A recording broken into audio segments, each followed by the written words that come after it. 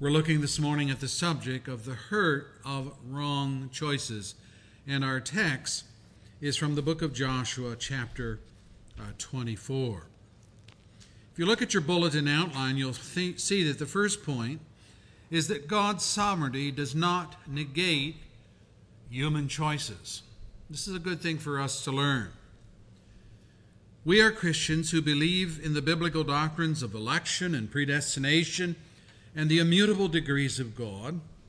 And as such, we are sometimes accused of teaching that mankind cannot and does not make choices commensurate with free will. Nothing could be further from the truth when we understand freedom in its biblical context. If, for example, freedom is defined as I can do what I want, when I want, the way I want, and no one can stop me, not even God, then yes, that definition is absurd, since we are claiming for ourselves as creatures what only God can do as Creator and Lord. No one has freedom like that except God. Such is a form of sinful idolatry, because in such men are attributing to themselves what God alone has the power to do. We could say it this way: none of our choices in life are free from the knowledge of, the direction of, and the consequence of God. Yet have we not seen in recent weeks several assertions by sinners in the Scriptures in which they claim an independence from God which is contrary to reality?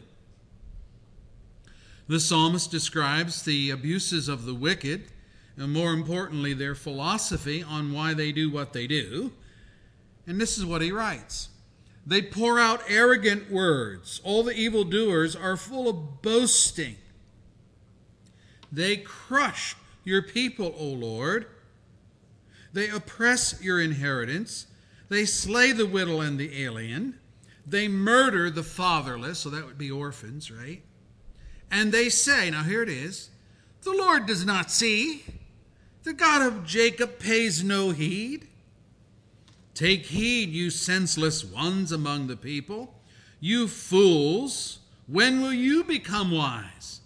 Does he who implanted the ear not hear? Does he who formed the eye not see?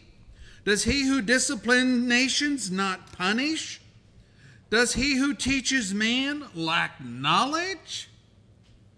The Lord knows the thoughts of man. He knows that they are futile, those thoughts. Psalm 94, verses 4 through 11. So here's you can see the arrogance coming through. They do all these wicked things, and then they say things like, well, God doesn't see. He pays no attention, and so forth. Another psalm, number 10, that has a similar theme with a slightly different twist to it. The psalmist says of the wicked, he says to himself, nothing will shake me. I'll always be happy, and I'll never have trouble. His mouth is full of curses and lies and threats. Trouble and evil are on his tongue. He lies in wait near the villages. From ambush he murders the innocent. Watching in secret for his victims, he lies in wait like a lion in cover. He lies in wait to catch the helpless. He catches the helpless and drags them off in his net. His victims are crushed. They collapse. They fall under his strength. And he says to himself, God has forgotten. He covers his face and never sees. Psalm 10, verse 6 through 11. Now, you see, the wicked bring two accusations against God in this text.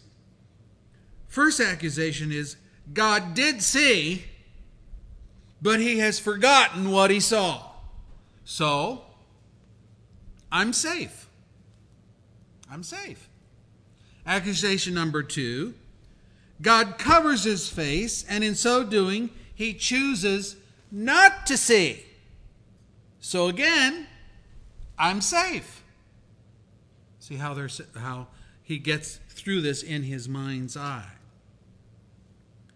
Now my question is, who in their right mind would strip God of all those attributes which define him?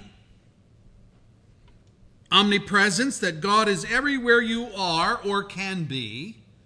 And omniscience, the fact that God knows everything there is to know about everything that can be known. Well, the psalmist in Psalm 139 addresses those two objections about God, those false accusations. He writes, O Lord, you have searched me, and you know me. How well does God know him? You know when I sit and when I rise. You perceive my thoughts from afar. You discern my going out and my lying down. You are familiar with all of my ways. Before a word is on my tongue, you know it completely.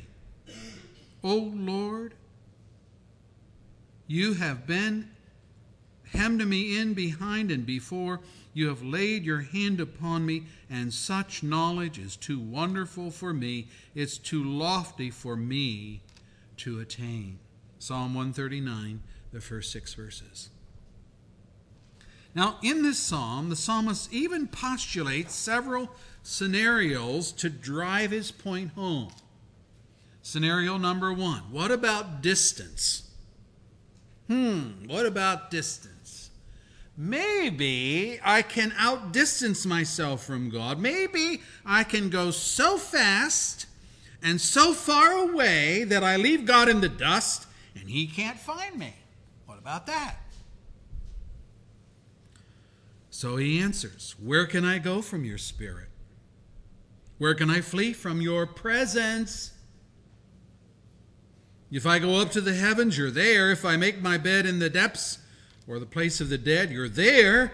If I ride on the wings of the dawn, if I settle on the far side of the sea, even there, your hand will guide me, your right hand will hold me fast. Psalm 139, verses 7 through 10. So, what's he saying? He's saying, think of every direction of the compass. Go ahead.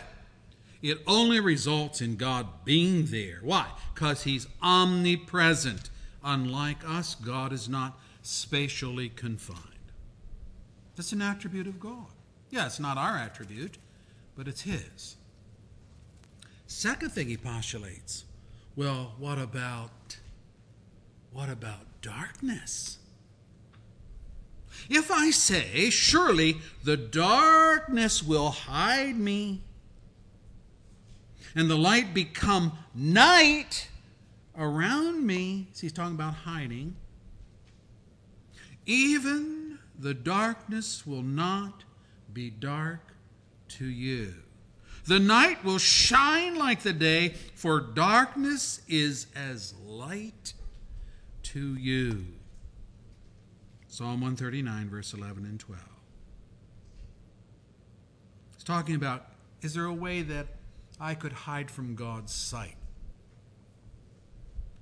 We know that if we want to hide from men, the darkness is a plus. It'll help us hide. A lot of crimes, most of the crimes are probably done at night, under the cover of darkness. So he postulates this. Well, I can't outdistance myself from God. Maybe I can hide from God. And then he answers his own question.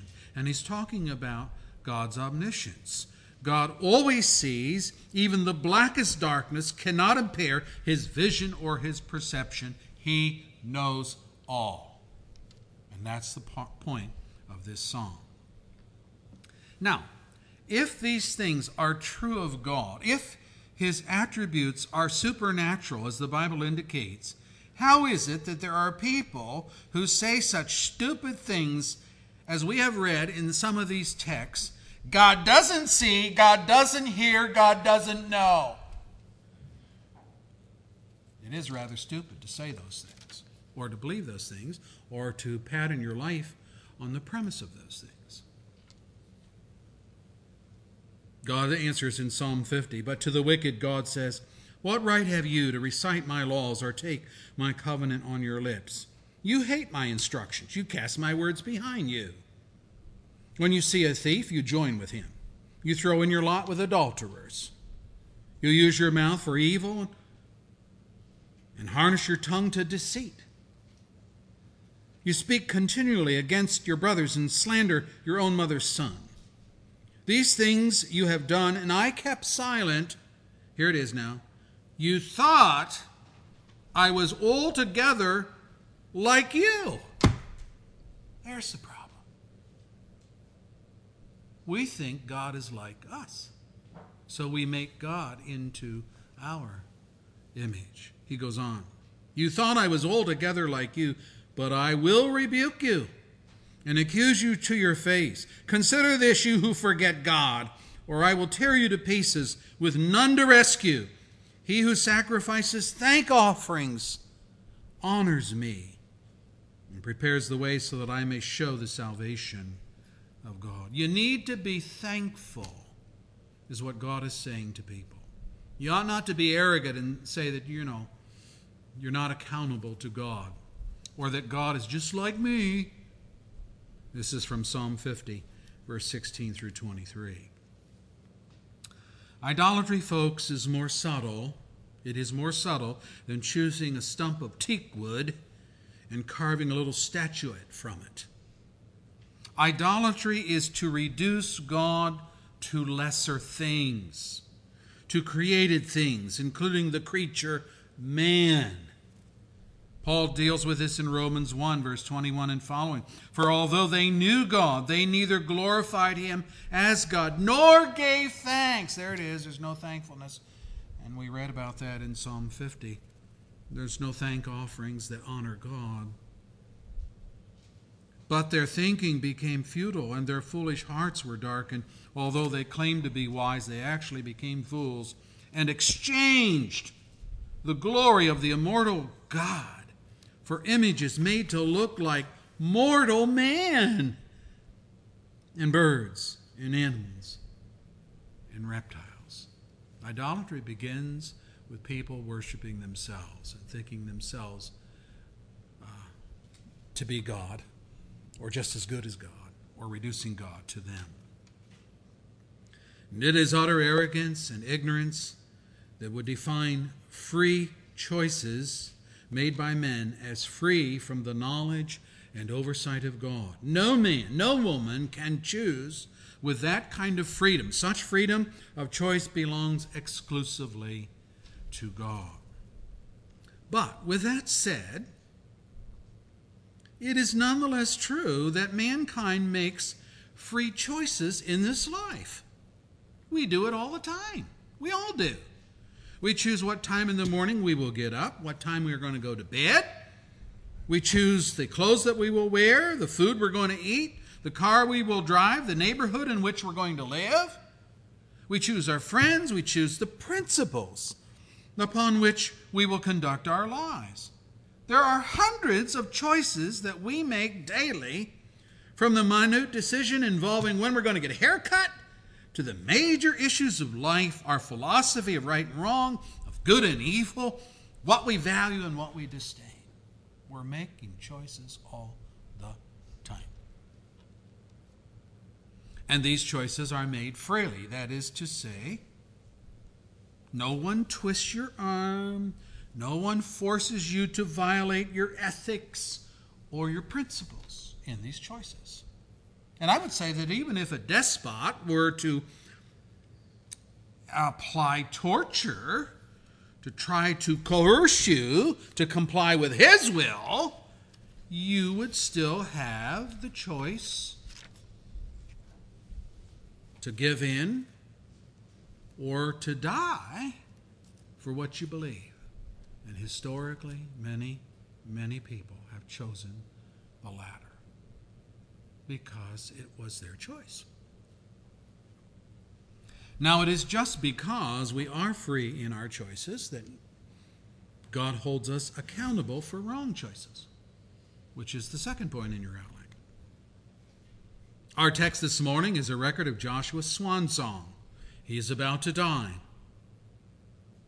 But before he does, he gives a farewell address on spiritual values. Now, this is a great way to die if God gives you this opportunity. After listing all the ways in which God had aided Israel in conquering Canaan and taking possession of the land, the cities, the vineyards, the farms, for which they had not labored, Joshua says in verse 14, "Now fear the Lord and serve him with all faithfulness. Throw away the gods your forefathers worshiped beyond the river." River is capitalized, it's referring to the Euphrates. "And in Egypt, and serve the Lord." But, here it is, if serving the Lord seems undesirable to you, choose for yourself this day whom you will serve, whether the gods of your forefathers or the gods of the Amorites in whose lands you are living. But as for me and my household, we will serve the Lord. Choose what it's going to be for you, but as far as me and my family, this is my choice. And my choice is this: I'm going to serve the Lord. Now Joshua is drawing a clear line in the sand. And he lays out two options for his people. In one, they can refuse to throw away their traditional idols. They can continue to worship those things, those idols that never helped them reach the promised land, just so much silver or gold or whatever it was. Or, option two, they, along with Joshua and his household, can serve Jehovah, the one who fought for them and delivered their enemies into their hands. And guess what? The people heartily affirmed what Joshua had said. God had delivered their foes into their hands. They admit that. He had set the Israelites free from the Egyptian taskmasters. They admit that. By marvelous signs and wonders, he had protected the Israelites in their exodus and in their journey through the wilderness. That said, and that acknowledged, the Israelites were nonetheless at a crossroad in their lives. They had to choose that day, says Joshua, whom they would serve, whether idols or the true God of heaven. And they affirmed, "Far be it from us to forsake the Lord to serve other gods." Verse 16. So we read that Joshua erected a stone pillar. And he says in verse 27, "It will be a witness against you if you are untrue to your God." And to their credit, we read in verse 31, Israel served the Lord throughout the lifetime of Joshua and of the elders who outlived him and who had experienced everything the Lord had done for Israel. But you know, folks, it didn't last. It didn't last. The next book after Joshua, Judges, chapter 2, verse 10 says, "After that whole generation had been gathered to their fathers," that is, after that whole generation died off, "another generation grew up who knew neither the Lord nor what he had done for Israel." By the way, as a side note, that shows parental failure right there. That shows pastoral failure. Their teachers didn't teach them their histories, the law of God, the Word of God. They just let it slide. So you have a new generation that doesn't know anything about these things. Reading on, "Then the Israelites did evil in the eyes of the Lord, and they served the Baals," that's a word, idol. "And they forsook the Lord, the God of their fathers, who had brought them out of Egypt. They followed and worshipped various gods of the peoples around them. They provoked the Lord to anger because they forsook him and served Baal and the Ashtoreth," two of the main idols that has plagued Israel throughout its history. Judges 2, verse 10 through 13. So it didn't last. They went back to idolatry. The period of the Judges was a roller coaster ride between the high point of serving God and the low points of going back into idolatry. If you want a synopsis of the book of Judges, that's it. Up, then down. Up, then down. Scripture says whenever the Lord raised up a judge for them, he was with the judge and saved them out of all the hands of their enemies as long as the judge lived. For the Lord had compassion on them as they groaned under those who oppressed and afflicted them. But, listen to this now, when the judge died, the people returned. They returned to ways even more corrupt than those of their fathers, following other gods and serving and worshiping them. They refused to give up their evil practices and stubborn ways. Judges 2, verse 18 and 19. So this is the whole pattern through the book of the Judges. It is clear here that these were free will choices made by the people.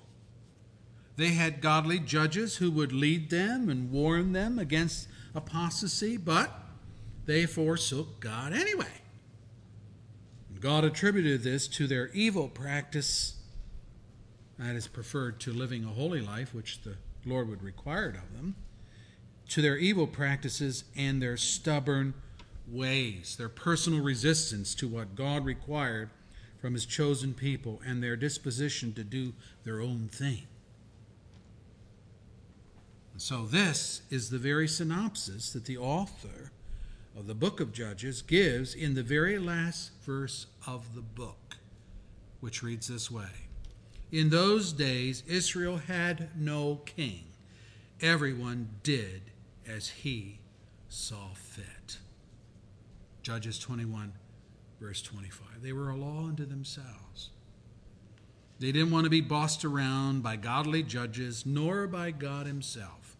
They wanted to choose their own path, even if the path was evil.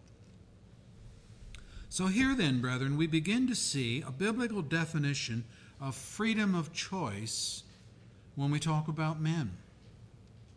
It's characteristic by who and what they are by nature.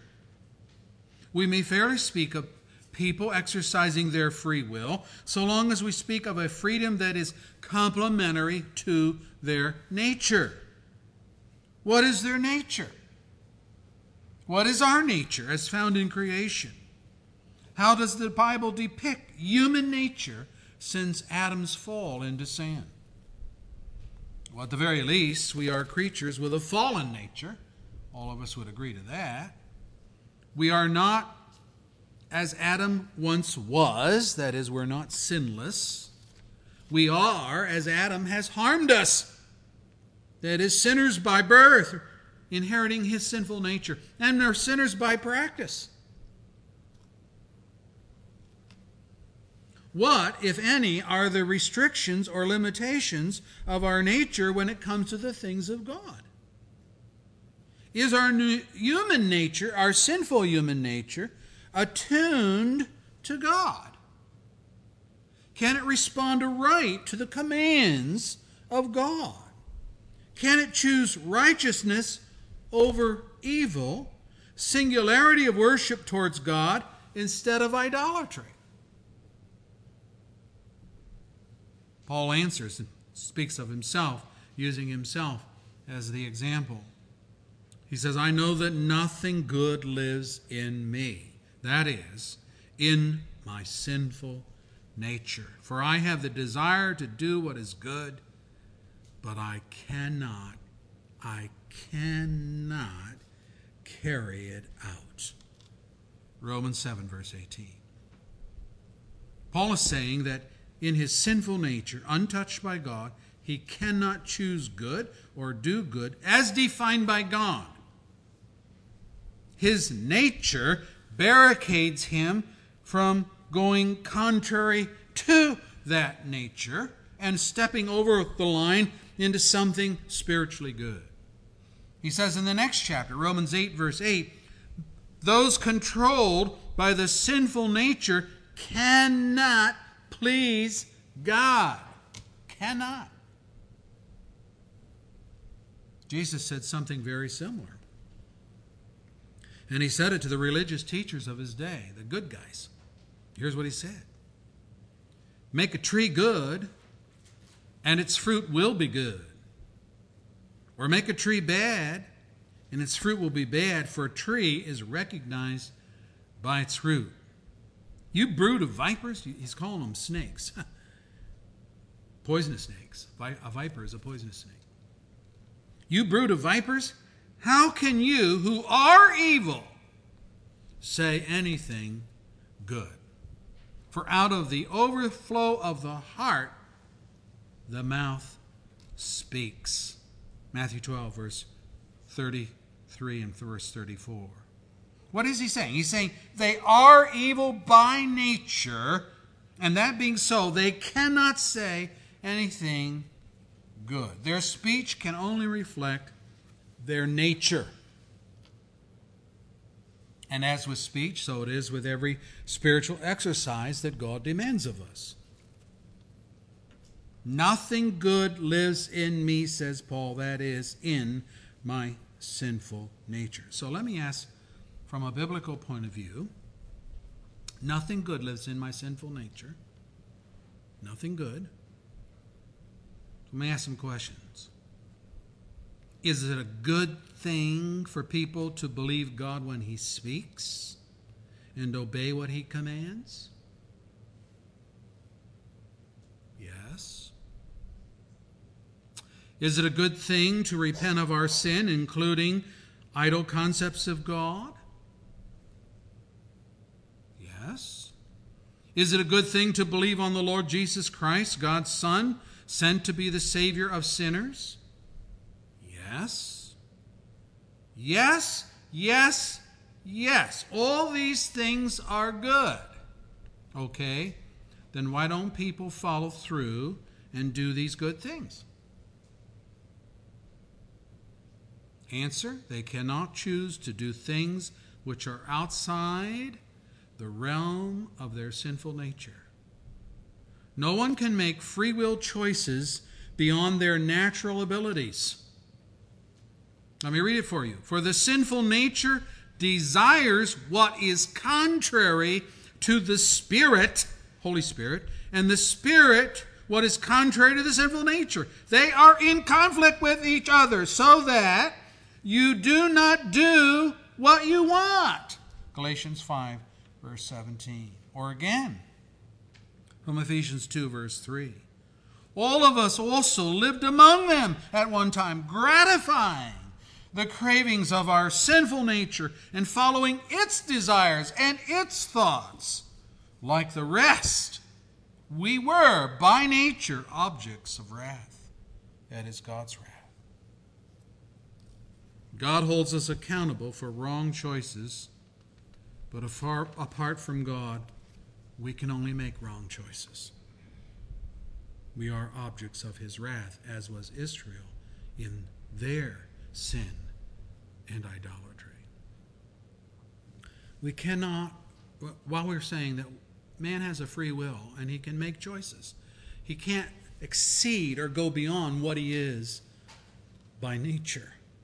So his free choices are going to be in that realm, and they're going to be opposite of what God has commanded us to do. Now that brings us to the second point in the outline. What's the remedy for a nature that only makes sinful choices? I mean, it sounds like we're in big trouble here, and we are. Well, the answer is that God has to change our nature. What a terrible predicament to be in. To have the ability of making free will choices, but then to have our wills irrevocably locked into a sinful nature. That means that all of my free will choices will result in choosing things that offend God, defy God, oppose God, and cater to the lusts of my heart and the rebellion of my worldly thinking. God put it this way. Listen to this. Can the Ethiopian change his skin? An Ethiopian is a black man. So God says, can the Ethiopian change his skin? Or the leopard its spots?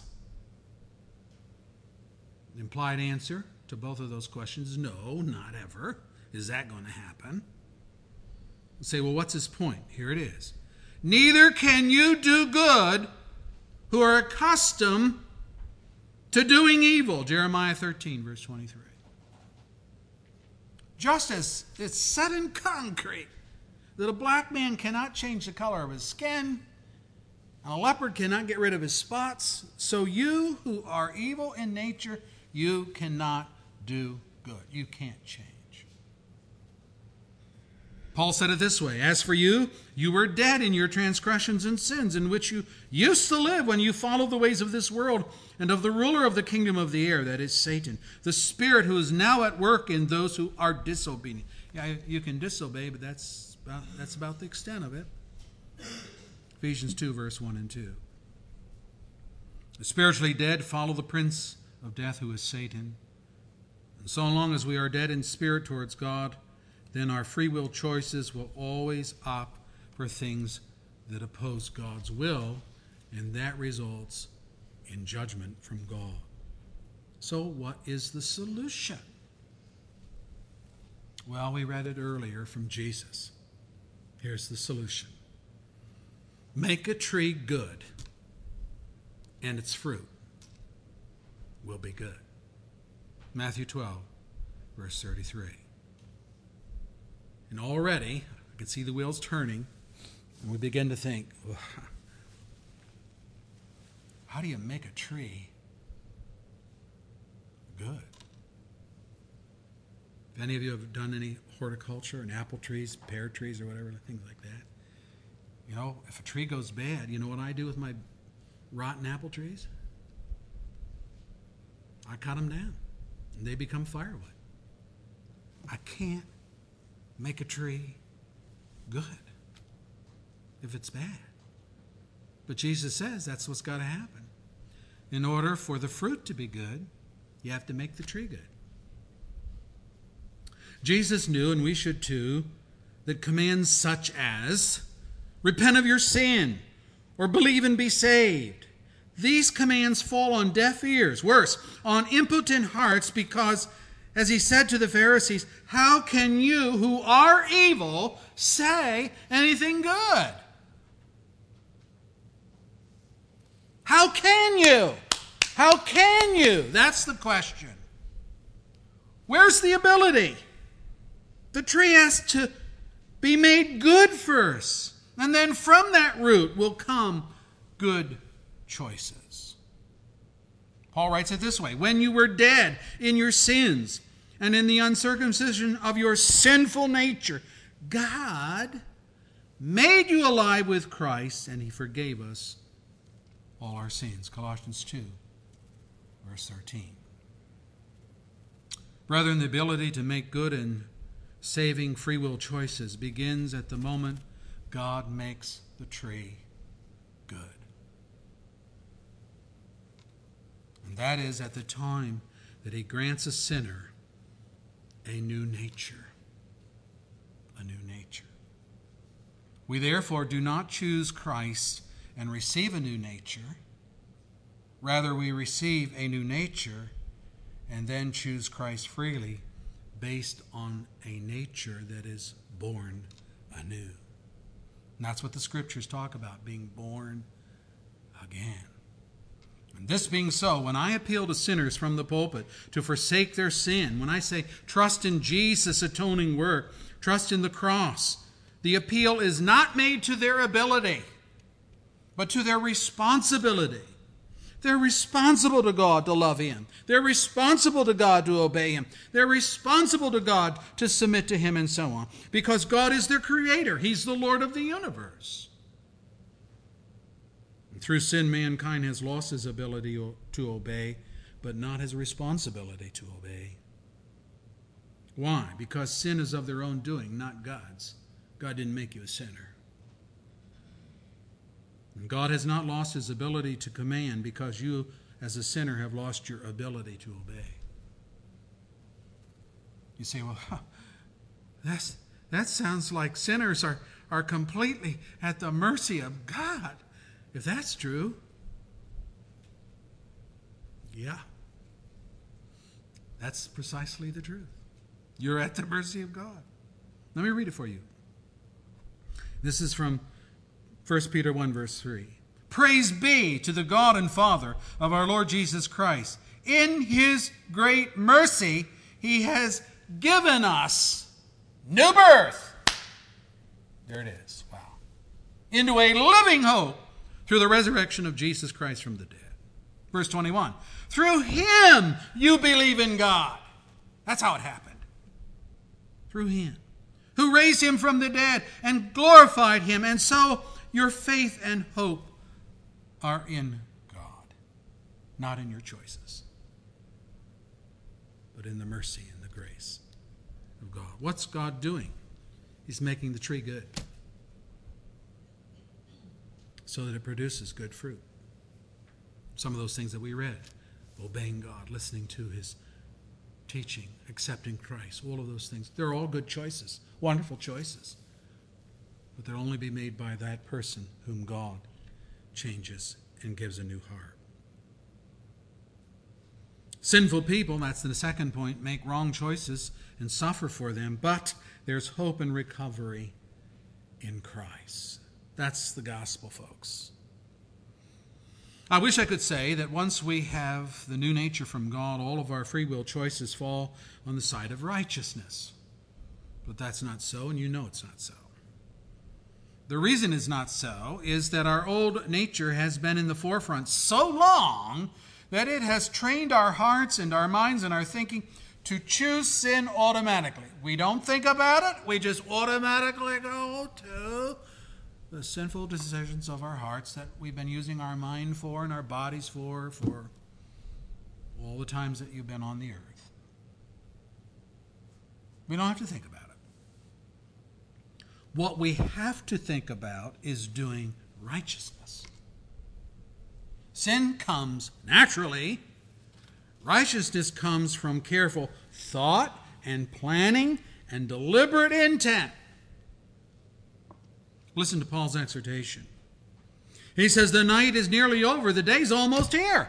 So let us put aside the deeds of darkness and put on the armor of light. Let us behave decently as in the daytime, not in orgies and drunkenness, not in sexual immorality and debauchery, not in dissensions and jealousy. Rather, clothe yourselves with the Lord Jesus Christ and do not think about how to gratify the desires of the sinful nature.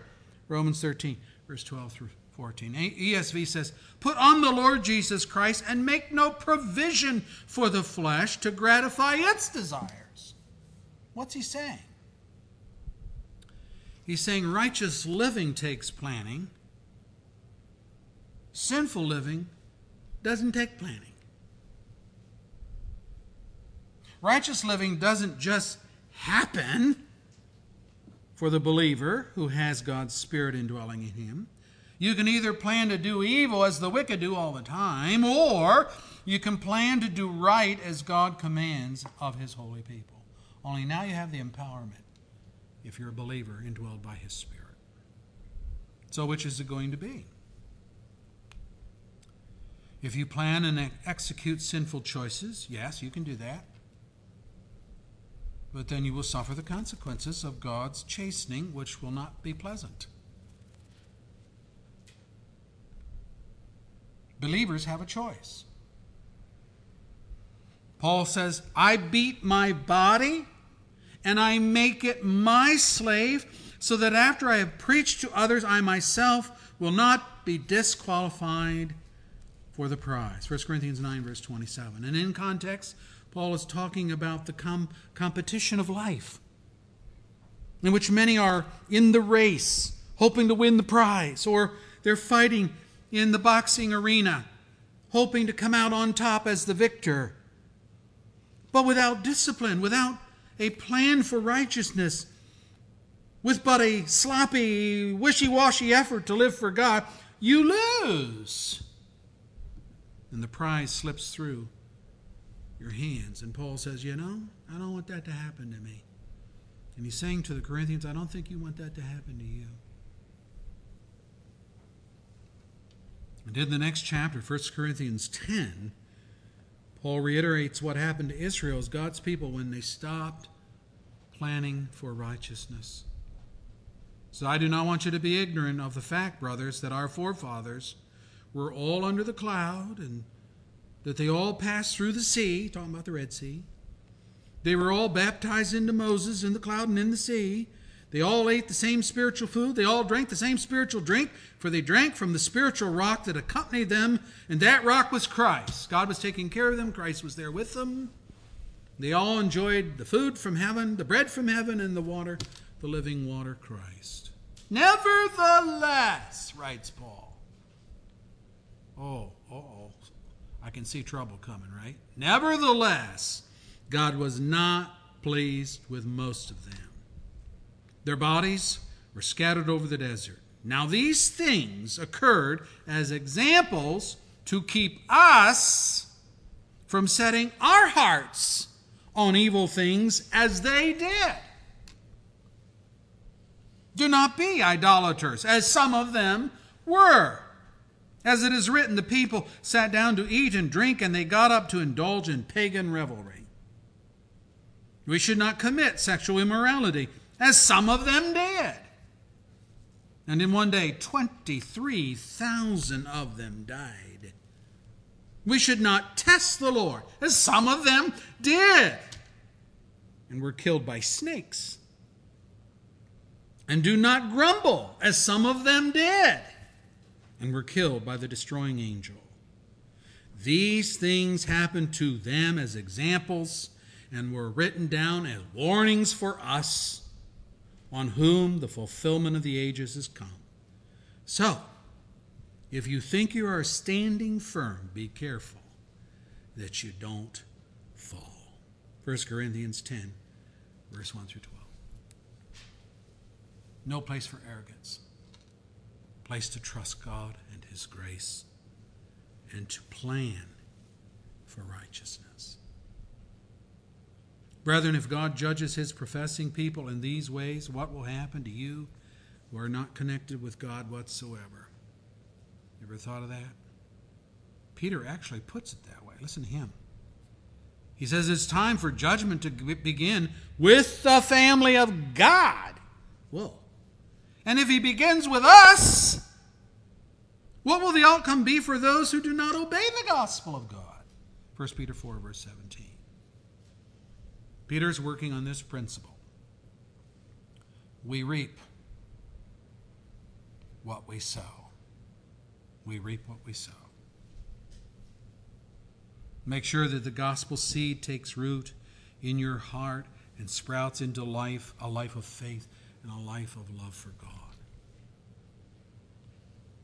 God will have to give you a new heart to receive the gospel that way.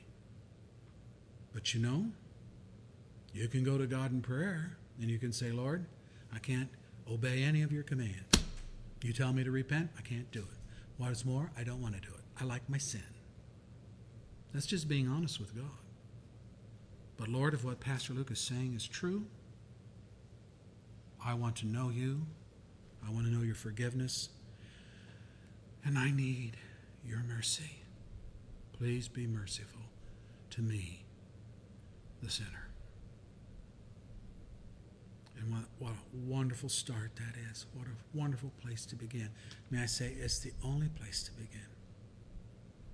Because until that new nature comes and your new thinking comes, you won't make right choices. You won't choose for God. You'll continue to choose for the sinful nature. That'll be your free will choice.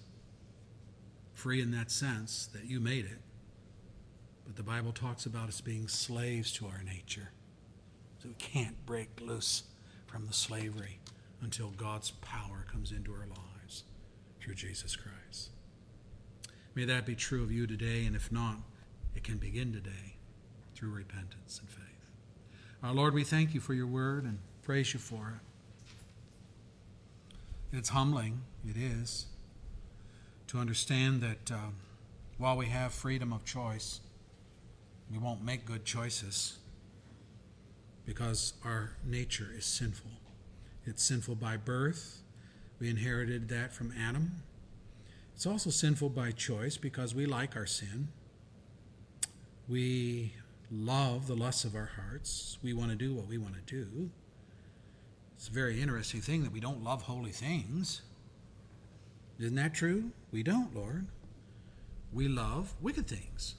And that shows where our nature really is.